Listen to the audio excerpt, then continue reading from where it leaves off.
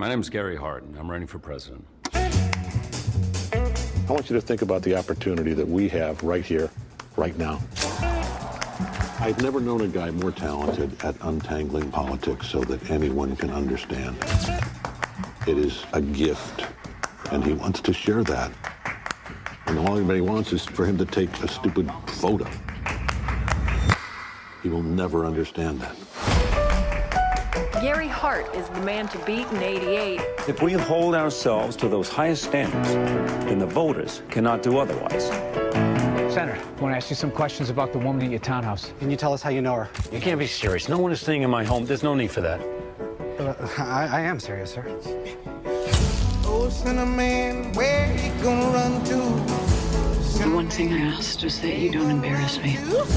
We can't hide from this. Where you gonna run to? The cameras go everywhere. All on that day. It's up to us to hold these guys accountable. Just because some other paper used gossip as front page news, I mean, that doesn't mean we have to. It does. It does now.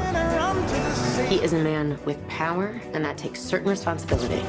We need to say something. It's nobody's business. None of it is. Okay, but we're not talking about that. We're talking about how you get through today. This campaign is about the future, not rumors, not sleaze, and I care about the sanctity of this process, whether you do or do not.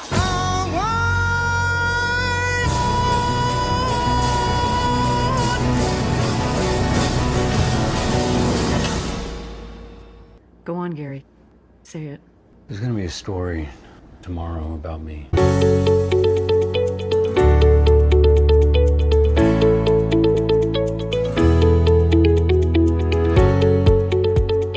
Hello and welcome to another edition of Joe's Media Corner. Those were clips from the trailer for The Frontrunner, the new movie out about Gary Hart and his rise and fall back in 1987, which was based on the book by Matt Bai, All the Truth Is Out, The Week Politics Went Tabloid. Of course, Matt was also involved in writing the screenplay and much of the production for the movie that's getting a lot of good attention and deals with a lot of issues related to politics and journalism. And Matt joined us for a great lengthy discussion about what happened with Hart, what happened with the journalism that unearthed his affair and the fallout, and what it means for coverage of politics and a lot of other things in the news. So we'll be joining him in a moment. But first I want to mention, of course, my book is out this week, Killing Journalism, How Greed, Laziness, and Donald Trump Are Destroying News and How We Can Save It. You can find it on Amazon.com. That's out of Willow Street Press. We'll have a lot more information on events coming up, but please go online, check it out, order your copy, and tell everyone about it. And let's take a moment to thank our sponsors, Jiminy's. Jiminy's makes a delicious dog treat that uses cricket protein. Yes, I said cricket protein. It's better than beef or chicken because it's sustainable, and Jiminy's uses less water and land than beef or chicken. Check them out at Jiminy's.com. That's JIMINYS.com. And now let's go to our interview with Matt Bai. Matt, are you there? I am. Okay, we're talking to Matt Bai, author of All the Truth Is Out, his book from several years ago, which is now a major motion picture, as they say, The Frontrunner. It came out a few weeks ago, but is getting, I guess, wider release this week. And that is, of course, the story of Gary Hart and his rise and fall with his extramarital affair, at least allegations. The book, which came out 2014, is that correct? Yeah, it's actually been retitled The Frontrunner, Joe, so it's actually now has a new cover. It's weird having your book retitled. It's like renaming your kids or something, but it's nice to see it in airports again, so I'll take that. And obviously people will immediately know the connection to the movie when they retitle it that way. But well, and see Hugh Jackman's name and picture on it. I joked with him that next there was going to be a co-author and be collecting the royalties, but he wouldn't be collecting much, so that's it's not a big danger. And then for those who don't recall, this also has something of an anniversary. It was 1987. It was the 1988 presidential campaign. So that's right. 30 years ago, but all of this actually came down in 1987 when Hart announced his candidacy and then soon after withdrew it. For those who don't know, he ran in 1984, came in a good second to Walter Mondale, who of course went on to defeat to Ronald Reagan for his second election, and then in 1987, as the name of the movie title says, he was the front runner. And I think the book and the movie show really well how much he almost was being anointed nominee already. When you wrote the book, what was in the book you explained some of this, but what was the reason for writing it at the time you did, just 4 years ago, after so much time had passed since the events occurred? I met Hart. I was at the New York Times Magazine. I was pretty new there. I spent a decade there, but I was pretty new. It was like early 2003. I guess it was just before the invasion of Iraq, right? 2000. I guess was that 2002, 2003. And I went to see Hart because there was a buzz around him possibly returning to politics and even running for president. And it wasn't real, but it just seemed odd. I remembered him from the scandal and when I was in college, and he kind of disappeared from public view. So I met him, and I spent a couple days with him. And, the best answer I can give is that some stories, as you know, they just grab you and they don't let you go. It's not you don't let them go, it's the other way around. And something about it really haunted me, and I think partly because the story I wrote about him, while true, repeated some of the sort of collective misperceptions, the misremembering we did of that scandal in some significant ways. And only as I looked into it, because it didn't leave my mind, did I start to realize that there was more to it, that we had sort of conveniently forgotten a lot of the details of that moment. And as a reporter, you ask yourself, well, why? Why didn't we remember this? Why didn't we want to talk about what really happened here? And I began to connect it to the presidential campaigns I was covering and the deterioration, I thought, of presidential politics, to see a connection between that moment and ours. And I decided I wanted to write a book, which everybody thought was super crazy, except maybe my wife. And my co-writer, Jay Carson, who ended up writing the movie with me, he loved the idea, so we started talking about it as a movie. But, sometimes you just got to go ahead and do the thing that you're passionate about. It's what I always tell people, and I try to practice what I preach. And I went ahead and wrote it, and here we are. And we got the book and the movie, and people are talking about that episode again, which is great. Now, you're talking about, you did an article in 2003 about Hart thinking of coming back? Right, exactly. And that was for the New York Times Magazine. Right, so you can find that online. And then when the actual events occurred, you were in college? Yeah, I was in school. I had mono, and I was kind of hanging around my room and reading Newsweek, and where I would later work for a while. And so I remember watching that, kind of political car crash that was the undoing of Gary Hart, which really took a matter of days. And if you lived through that, it was a big cultural moment. It's funny because if you go into an audience now, like if you go to a college audience and you say, have you ever heard of Gary Hart? Nobody raises their hand, or at least they didn't before the movie or the book. And he was once described to me by someone here in Washington as, the most important politician of the latter half of the 20th century who did not become president. And I think that's a very good summation. He was a really big figure in the moment, and his undoing was a big national moment. It was all the late night talk shows, Johnny Carson, who pops up in the movies, and we have the actual footage, Ted Koppel. It transfixed the country, and the fact that it got so lost and obscured, really almost, it interested me more. It's quite a phenomenon. Yeah, and I remember at the time I was in college, and it seemed odd to me that Hart was anointed so automatically after 84, because I went from college, I was in college from 84 to 88, so I basically came in after Reagan, or when Reagan got reelected and Mondale lost, and then I left after Hart got knocked out. And it just was kind of like, there was other names, obviously, and of course Mike Dukakis took over and ended up losing to George H.W. Bush. But Hart was immediately the front runner, and I think the movie and the book show what a smart person he was. He really had this outlook. One of the things I think you broke, or at least highlighted in the book, and it comes up in the movie, is you talk about when he had this plan to end the Cold War, that he was going to invite Gorbachev to his inauguration, and that there was some deal that would have ended it, and he really was forward-thinking. He was a big education senator, big education plans. But when this incident occurred, it just attacked, and it seemed like, was it a timing thing? Was it the way he handled it? Because he was somewhat, I don't want to say arrogant, or thinking he could have his privacy. Was that just naivete on his part, or was he just in a tough situation at the wrong time when cable news was expanding and people were gossiping more? And I know the book talks a lot about the week politics went tabloid. Was he in the wrong place at the wrong time, or would he have probably gotten affected the way he was 20 years earlier, or now 20 or 30 years later? Well, that's the big question. That's the thing I wanted to know when I set out to write the book is, why then? Why, exactly what you said. Is that, was it him? Was it us? Was it the moment? And, it's from a standpoint of the movie for a second, just to look at that, what makes it, I think, so compelling, and Hugh Jackman plays Hart, and he's really tremendous, I think, is, but the thing that makes it so interesting as a character, leaving aside, just a dramatic character, leaving aside the truth of the story, is that Hart was a guy, as you point out, who could see around the corners of the society, who could see stateless terrorism coming, who could see deindustrialization coming, who could understand the rise of the information economy. A lot of things we take for granted now that Bill Clinton really popularized first, he took from Hart. Mm-hmm. And yet he can't see around this one corner. He can't understand that politicians are about to become celebrities and their personal lives are about to become fodder for journalists. And so just from a character standpoint, you ask yourself, well, how, that's interesting, right? How is a guy so gifted in his foresight and in so many ways and so blind in this one? And I think, the answer, I really, get into it in the book, is really there were all these forces kind of colliding at the society in that moment. It wasn't really Hart, it wasn't the reporters, it wasn't any one person's decision. It was all of these forces coming together, and he kind of does step into that vortex. He gets caught between moments. He comes from one kind of moment, and he walks into another. And you have, you're now 12 years past Watergate, so you're getting a generation of journalists who are just coming onto the campaign trail in the mid-1980s who have both, yes, a career ambition that's been awakened in them, right? If I can be Woodward and Bernstein, if I can take someone down, I can really become famous and successful. But also they have, I think rightfully, a real concern about moral character in their leaders, because somehow Nixon has slipped through, and this idea of character has become much more important after Watergate than it was before. They want to save the country from people who lie or cheat in their private lives. You have the changing attitudes about adultery on the left, the rise of the moral majority on the right, the birth of the satellite television dish, which is by no means the smallest influence in this, the beginning of the 24-hour news culture, the beginning of televised punditry.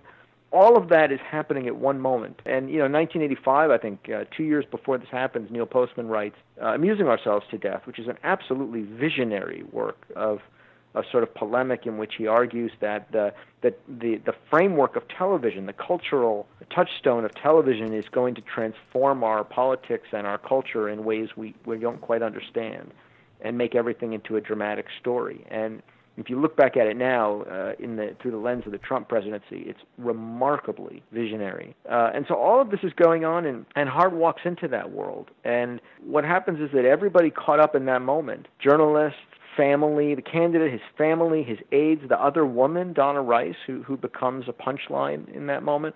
Everybody has to make decisions and chart a course in an environment that none of them have really faced before, because politicians have never come in for that kind of paparazzi-type treatment. And what happens in that moment is that we begin to treat our politicians more like celebrities. And as I've argued repeatedly, before and after the Trump presidency, or before and during, if you treat your politicians like celebrities, you will get celebrities as politicians. And it changes the process, and then thereby changes the kind of politician we get in the process. And for those who don't know, obviously Donna Rice was a woman that Hart was involved with. It was never really clear exactly what happened, although in the book you talk about his wife being upset, and in the movie there's scenes where it's almost clear he did something with her, but he always maintained it was a private thing between them. And Donna Rice was a woman who he met by accident and who said she wanted to work on the campaign.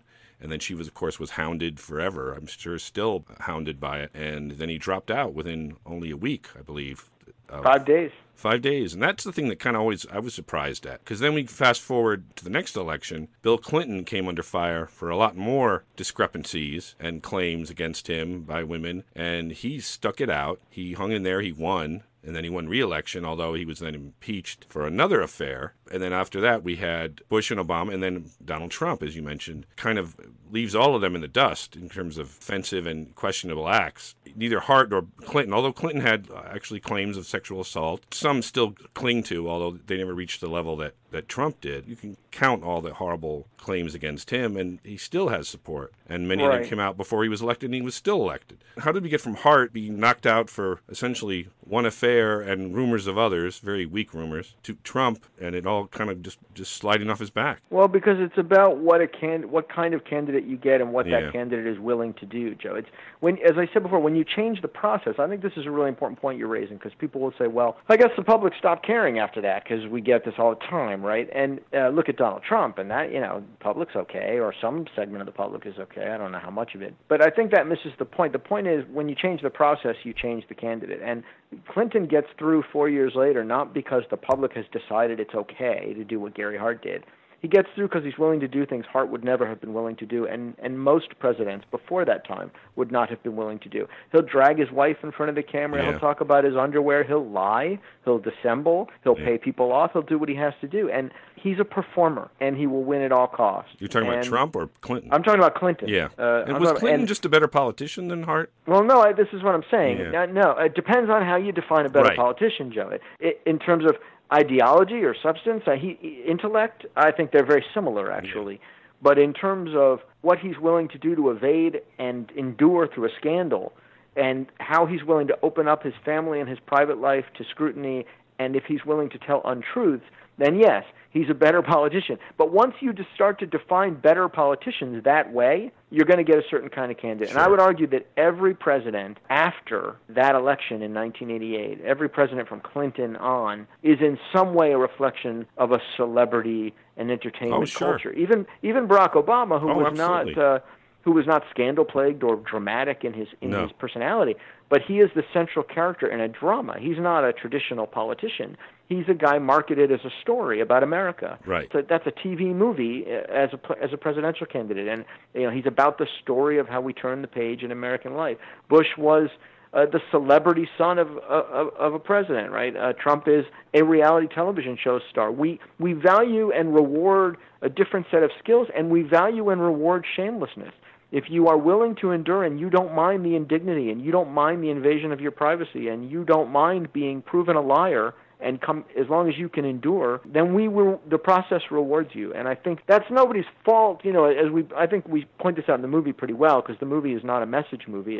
It really leaves a lot to be debated, and it's not like there's any one person made a decision that caused this. This was an inevitable collision of forces, and a lot of people contributed to the process that we have. But I think it's worth reflecting on, particularly in the moment we're at and the direction our politics is headed, is what do we consider qualities of leadership? You are kind of hard on the press, but I think in a fair way, raising the point that it wasn't just the press, and you have some characters. I know there's one female editor at the Washington Post who has a little bit of a debate with, now the young reporter at the Post, the young African-American reporter, who is that? Well, the woman editor you're referring to is Anne Devroy in the movie, who was the editor at the Post at the time, is now passed away. The character played by Mamadou Afi in the movie is a young reporter called named AJ. Is that a real person? AJ Parker, and he's an amalgam really of Okay, that's what characters. I thought, because I didn't recognize the name or him.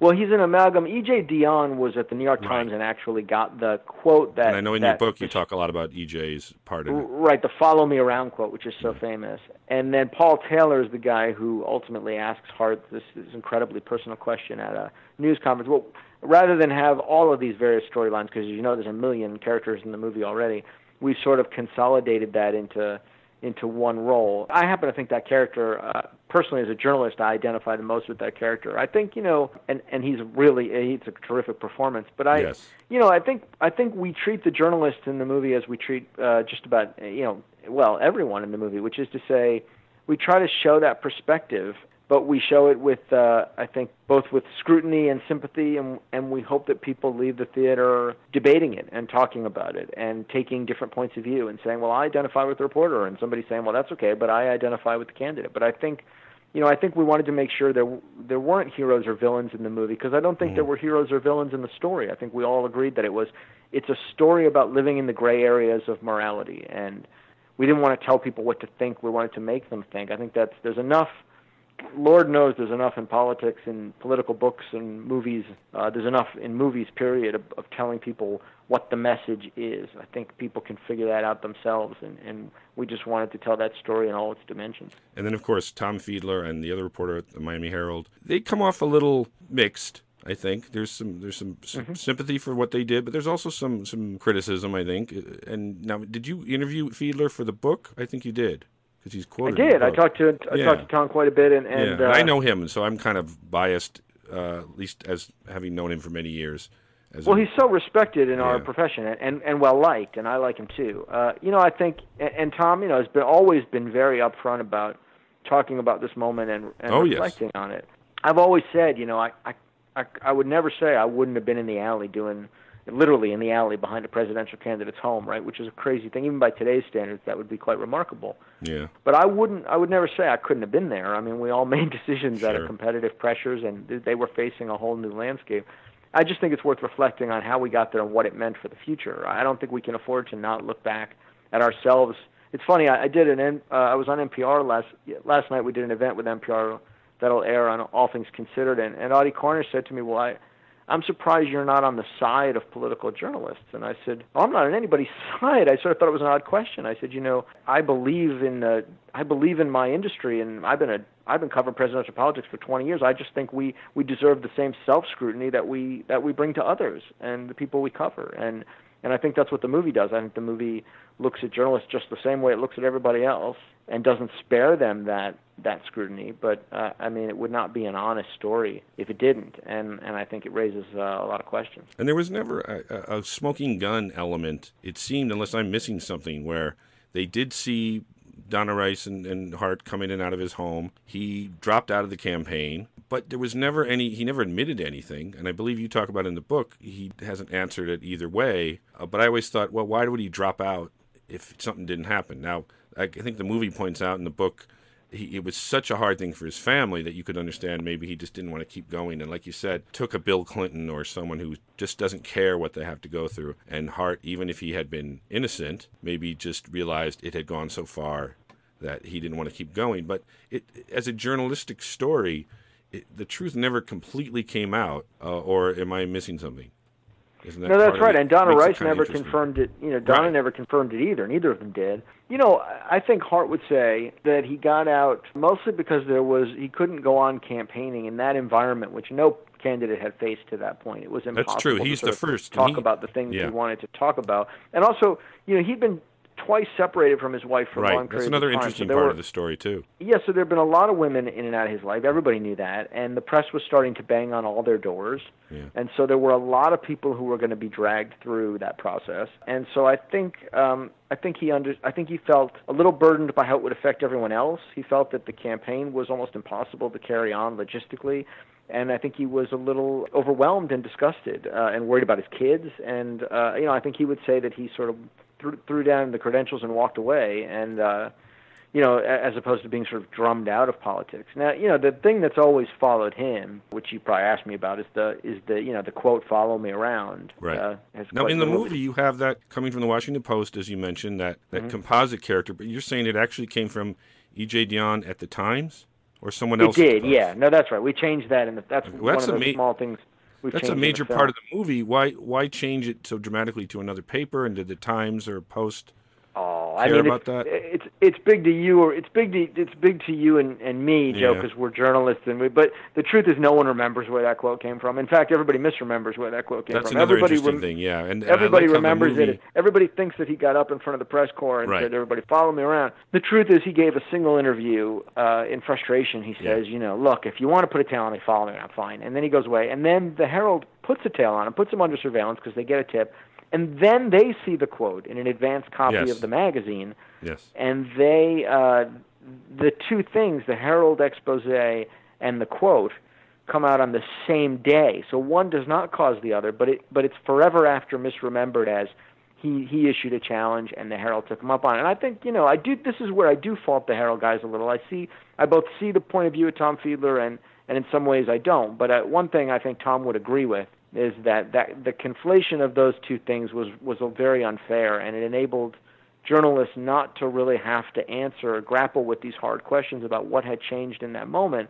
And, Tom would tell you, I think, that he's sorry those two things were conflated. He says, what was I supposed to do to correct that impression? And I think there were ways to correct that impression. And I think, that is one of the things that I think people will be surprised by in the film and were surprised by in the book, that, it was not the challenge that led to his being pursued. And that really does make a difference in the story and everything that came after. They kind of pointed to it after the fact to sort of defend themselves, which isn't necessarily bad, but it does mislead things a bit, and it probably doesn't mean anything in terms of whether they would have done it or not. I mean, that's what Tom's always said. Yeah. Tom's always said we would have done it anyway.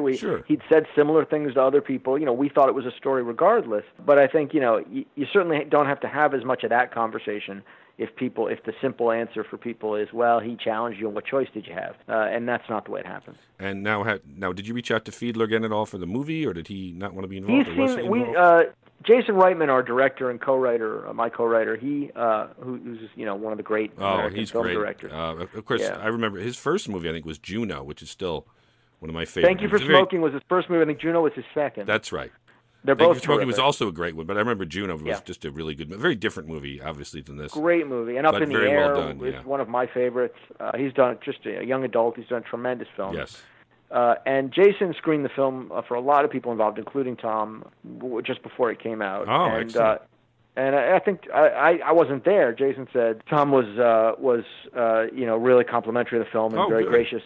He since wrote a piece that I have not read, but I think was less complimentary. But mostly, as I understand, I don't know. I have not read it. Actually, I don't think he was happy with the actor who portrayed him either. Yeah, the actor comes off a little goofy, a little schlubby. He's a great actor. He's a very good actor. What's his name? I've seen him in other things. He doesn't look like Hugh Jackman, but he's a great actor, and I thought a pretty good Tom Fiedler. No, he's a very good actor, but I think his portrayal makes Tom look a little goofy, a little schlubby. Although I didn't know Tom back then, I met him later years, and you probably wouldn't like that portrayal because it is kind of a mixed character. He's kind of a regular guy, kind of a little quiet, a little goofy. Yeah. But that doesn't necessarily mean it isn't the way he was. It's hard to have a character like that portrayed that way and be happy about it, even if it's accurate. Portrayals are a tough thing, and no matter how you do them. Absolutely, especially when so many people are still alive. Yeah, I give a lot of credit to Jason, who's never before done a film about real people, by the way, and Hugh has never played a real person. For Jason to go around and show people, he showed Donna Rice the film first, he showed it to Hart, he showed it to the campaign aides, and I think that took a lot. As a journalist, you and I know, from doing stories about people and then they read it. It takes some courage, I think, for a filmmaker to go out and say, this is what I've done with the worst week of your life or with a difficult week in your life. It's already done. You don't get to affect it, but here it is. Because nobody saw the script. Nobody was involved. I give him a lot of credit for that, and I think by and large, it's definitely fair to say that by and large or entirely, the people portrayed in the film have been, to a person, I think, grateful for the human sort of compassion and complexity that the film shows them, that it doesn't make cartoons of anyone and that it doesn't reduce anybody to cliche. I also liked seeing a younger, even schlubbier Joe Trippi, who I didn't know had worked for Hart. He, of course, went on to be Howard Dean's campaign manager, correct? That's right. And Joe did the role. I mean, that portrayal in the movie is very... That's the way he was back then? To reality. That was his job. That is who... Actually, Oliver Cooper, the actor, looks a lot like a young Joe Trippi. Oh, really? Okay. Joe did go, Joe went up. That was his job. He went to the cabin to sort of rescue Lee Hart. He spent a couple of days with her. He gets her out of the cabin to New Hampshire. I mean, it's a remarkable story. Does he like that portrayal? Have you been in touch with him? I think so. I honestly haven't. I know he came to the New York premiere. I saw him there. I haven't talked to Joe after. I'm sure I would have heard if he didn't like it. But I think I've talked to Joe at length about that week in his life, and I'm betting he thinks it's pretty close to reality. That must be an interesting one because obviously he went on to be Howard Dean's campaign manager, and is obviously still very strong in Democratic circles and speaks a lot and is on TV a lot. So I think that was an interesting part of the campaign. I didn't know that he had been involved. Yeah, it was a little chapter in history there, yeah. Now, I want to ask you one other quick thing, and I appreciate your time. Of course, we're talking to Matt Bai. He's author of All the Truth Is Out, The Week Politics Went Tabloid, which, of course, now is The Frontrunner, the movie starring Hugh Jackman, which has been out for a couple weeks, but more in expanded theaters, and a really good assessment of the Hart campaign and incidents that brought him down. And I think, like we said, I think you do give a good, fair balance between some sympathy for Hart and some blame, some sympathy for the press and some blame. And you mentioned that it was Anne DeVroy was the editor at the Post, portrayed in the movie. She really comes to the defense of reporters, I think, in a couple scenes where she's talking to the young reporter, AJ, about basically saying, feel sorry for Hart, but we have to know things about candidates. What is your general view, just as a reporter, about the secrecy and privacy of candidate lives these days? Do we go too far, or do people... I always used to say you can ask a politician anything. Doesn't mean they have to answer it, or you have to use the answer, but maybe I'm wrong. I think it's a case-by-case and an outlet-by-outlet question. I don't think there's an easy answer to that. I think in some cases it's very relevant, and in some cases it's not. And to me the question is, do you bring context to it? Are you taking the one moment that can make a person look terrible and using it to negate all a career's worth of upstanding behavior, or are you illuminating something about a person that's integral to who they are, or shows a real flaw in their integrity. And I think that's, I could point you to cases where I think both are true, where I think, we've exaggerated something for sensational purposes, or where, for instance, John Edwards in the National Enquirer, where I think the National Enquirer actually had it right in focusing on something that was really problematic about his integrity. Oh, yeah, and that was a lot more than what Gary Hart did, obviously. Right. Yeah. So and the case, I think, in some of the revelations about our current president. I really think that's a hard question to answer. I mean, the Anne Devroy thing is interesting because she had died before I wrote the book. I never met her. I talked to people who knew her, and she plays a role. There's some contemporary accounts, Paul Taylor's book, in which she plays a role. But I think in the movie she plays a different and important role. We were very cognizant. We wrote the movie before the Me Too movement or any of that had come out. But both in the book and writing the book and talking about Donna Rice, who I talked to for a lot, and then when we sat down to do the movie, it was important to us that the women's perspective, the perspective of various women in the story, be told, because there had been no Donna Rice before Donna Rice. She lost as much as Hart did in this. She lost her reputation. Her name was changed forever.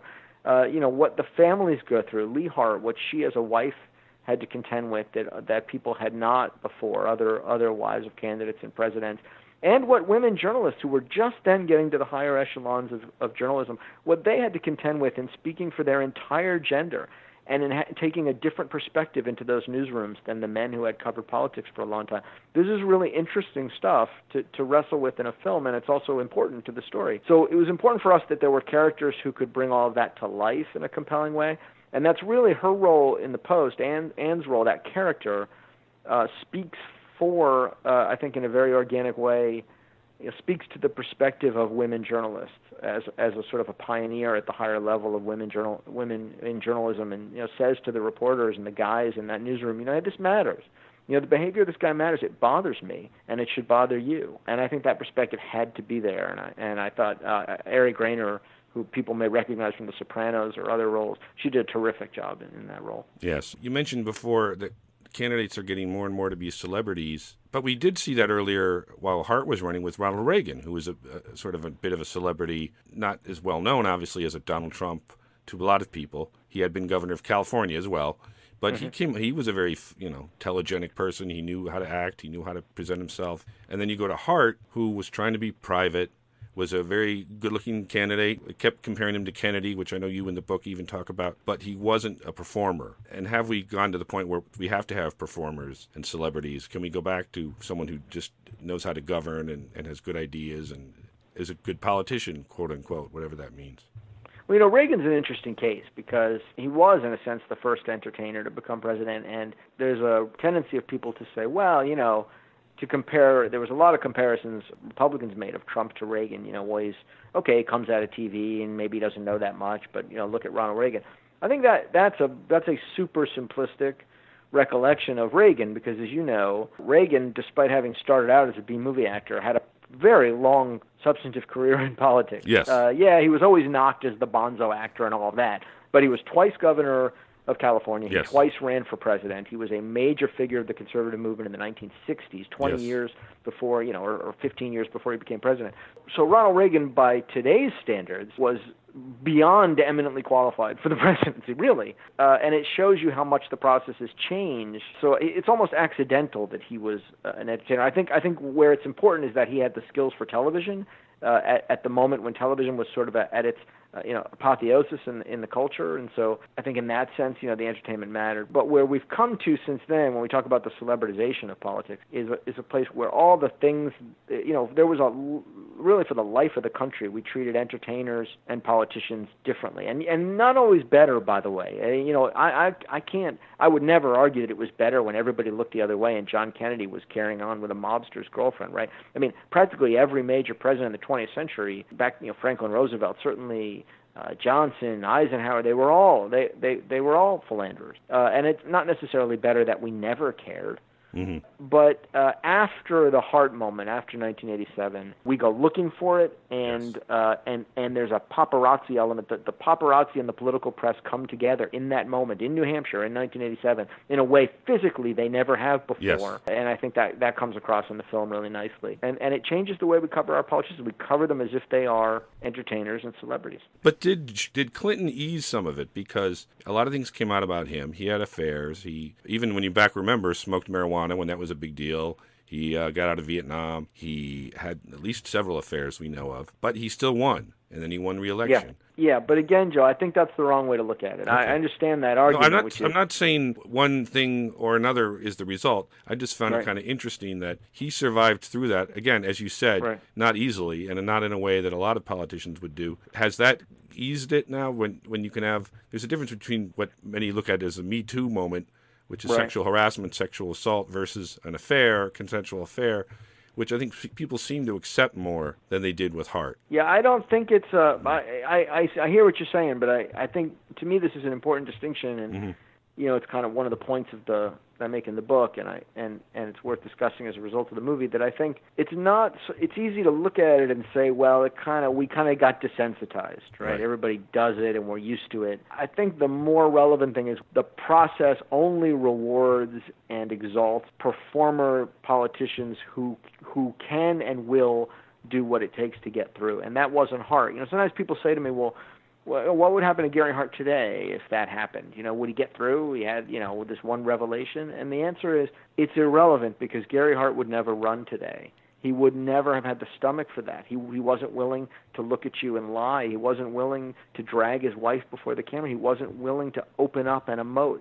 And for most of the life of the country, we considered that a mark of principle. Now, if you want to run and win, you have to be sort of shameless, and you have to be a performer, and you have to be, if you have things like that in your past, you have to be willing to dissemble, or you have been planning to be president for so long, since the time you were a small child, that you've lived a life of such caution and inexperience in the world that you don't have mistakes you have to worry about. Right? That's the process we've created, and your process determines who you get and how you're governed. And so, I think that we didn't end up with Donald Trump. Whatever one thinks of Donald Trump, he's a different model of president, and we didn't end up with that model of president out of happenstance. We ended up that way because our process has been the way we cover and think about and elect and vote for presidents over the last 30 years has been on a continuum, from Hart to Clinton to the moment of Sarah Palin as a vice presidential candidate to Donald Trump. We value a different skill set in our candidates. We reward a different skill set. And we've all got to take stock of that, I think. Right, and you could argue that after Hart we had Clinton, who was, I think people would say, was more qualified than some, but he still was very underqualified in many ways. And then you go to George W. Bush, had very little experience, even though he had been a governor. Of course, Barack Obama had even less experience. Yeah. And some could argue they were not the best qualified people for the job, and clearly Trump is not as well. I don't think many people would argue, even his supporters he lacks a lot of what a lot of people want in a president, or do they want a president like that anymore? Have we turned the corner where we can't go back to presidents who were more qualified and come from the political and governmental world rather than the celebrity world, or has that passed us by? It's an interesting question. Yeah. Look, I think Clinton and George W. Bush were actually, by any historical standard, qualified. Maybe not overwhelmingly qualified in Bush's case, but a couple terms as governor of a large state, or 10 years as governor of a small state certainly qualifies you historically. But yes, I don't think we're ever going to see, or at least not for a while, we're going to see a traditional presidential process in this country the way we did. I don't think we're going to see a field of only professional politicians. I don't think we're going to see the kinds of campaigns we're used to. We're going to see much more crowded fields, a lot of starting in 2020 too, a lot of outsiders, a lot of people from business or sports or entertainment. It's everybody's game now, which, by the way, I don't think is a terrible thing for the democracy. It's not like the professional politicians have been tearing it up. I've never been averse to the idea of somebody outside the system coming in to reform it. Right. But there is a difference between reform and honoring the skills that someone has earned outside the political process and just bringing the world of reality television or entertainment into your politics, and I think that's what we've done now. Do you think 2020 will be even more negative and difficult to cover as a journalistic event? Or are some of the reporters learning from 2016 and maybe will get it a little bit more back on the right rails? I don't know that we as journalists right now really get to control that. You know, there's very little access. There's very little substance. We're going to have a ton of candidates. It's economically very hard to cover them all. You know, we need to get better at some things about the new frontier of politics, about covering it and understanding it. The one, to me, and I hadn't thought about this until you asked it, but the one, to me, glaring mistake we made as an industry in 2016 that contributed to the moment was we weren't used to fields that overwhelmingly crowded. We weren't used to such a chaotic process, and we made a very big deal of very small numbers. You know, yes, Donald Trump was leading the field for most of 2015 or 2016, but with 25% of his party, right? He was not some overwhelming frontrunner because there were 17 candidates. We didn't know how to cover that, and because his rallies were so entertaining and because his ratings were so good and he would call in, he got an inordinate amount of free press and promotion. And I get into that a lot in my book. And many other people have examined the fact that he was kind of left unguarded and because a lot of people didn't take him seriously. And was that a mistake, or was it just such a changing element to have him in there? I didn't take him seriously, and it's funny. I mean, given what I had covered for so long about outsider politics and independent politics, I certainly took seriously and still do the idea of people outside the party system taking it over. I certainly did not discount the idea of a non-traditional candidate winning. I just didn't think it'd be him. I didn't think he could clear that bar with Republican voters, with conservatives, and I was clearly wrong, you know, in that sense. But I do think we need to get more sophisticated about covering this kind of crowded, entertainment-driven politics so that we don't get carried away in currents that are not nearly as significant as we make them out to be.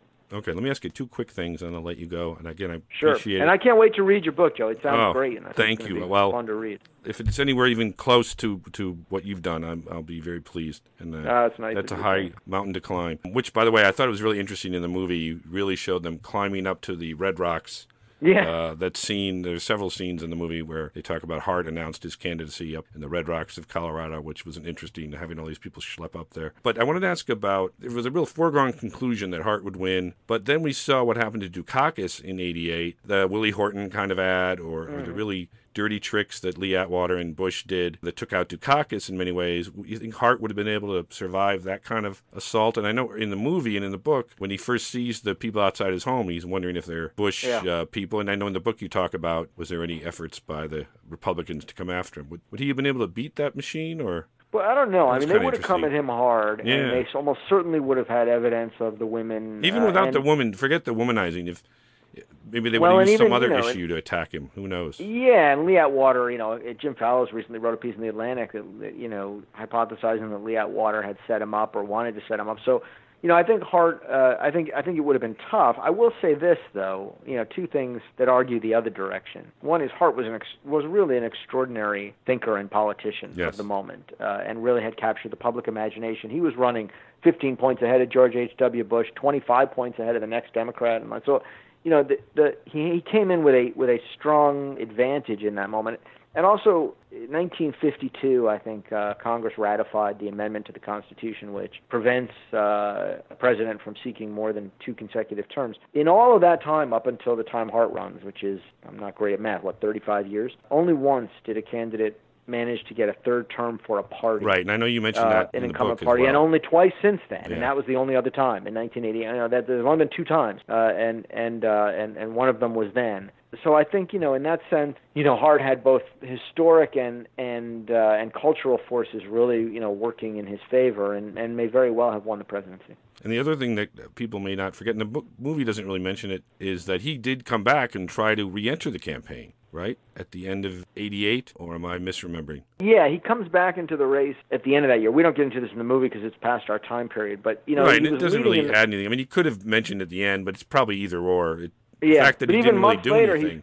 He's leading in the polls, and he decides, he's way up in the polls, and he decides he should just get back in. And it was a curious thing. He was way up in the polls, and he gets back in and gets absolutely zero support, literally 0% in Iowa. And, all you can conclude, I think, was that people knew him. They wanted a candidate like him. They weren't enthusiastic about the other candidates, but it wasn't him. And the minute he gets back in, he's kind of a joke. And he would tell you, Hart will tell you, that the one thing he regrets from everything he did in that period was to run again. He wishes his kids really wanted him to. He wishes he had not re-entered. I think for him that was actually the greatest indignity of it all. Like a football player who retires and says, well, maybe give it another shot. I mean, he gave it another shot. Maybe he would have felt worse later if he didn't try. You know what? I always wish I had done it. I always wish I had done it. Now you say... The what-ifs of life, right? Yeah, now he knows he tried it. It didn't happen, so he knows it was the right thing. But now you sound like you say that he says the opposite. He says he wishes he hadn't done that. But when he re-entered, he wasn't in for that long, was he? Well, no, he sticks in. It's actually interesting. Yeah. He got back in.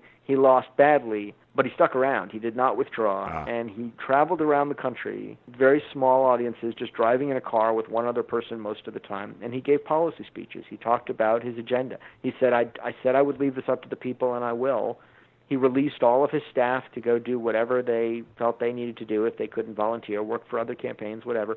And he just traveled around the country and talked to audiences and wherever he could find them. It's actually a very moving and poignant moment in a political career, and it's one of my favorite parts of the book. And it's where the title of the book comes from, because it was during that period when he looks at Martin O'Malley, who's driving him around. He's then a law student, and the future governor of Maryland. Future governor of Maryland and presidential candidate. Yes. And he recites a Yeats poem called To a Friend Whose Work Has Come to Nothing. And the first line of that poem is, now all the truth is out. Excellent. And that's where the title of the book came from. Excellent. Well, I appreciate you talking to us. We've been talking to Matt Bai, author of All the Truth Is Out, The Week Politics Went Tabloid, now renamed The Frontrunner because it was the basis of the movie The Frontrunner, out with Hugh Jackman by Jason Reitman, of course, who's done other great films, and son of Ivan Reitman. And you also, as we're learning, had a great deal to do with the movie. What brought the movie about? Was it a pretty easy process, or did you go to get people to get it made, or were you asked to be involved? How did the movie come about? And then we'll let you go. Never an easy process, but this is probably the easiest as it gets. I had never been a screenwriter. I'm now doing a bunch of stuff. I hadn't before this film. My buddy Jay Carson, who was a political operative, had gotten into screenwriting through House of Cards and other things, and he thought we should do it as a movie, kind of convinced me to try. We wrote a screenplay. At about the same time, Jason Reitman was driving down the street, I think, and heard me talking about it on a podcast, a Radio Lab. He got really into the idea hit him right away. He's kind of a genius, and he immediately bought the book and read it and thought, wow, this is a great film.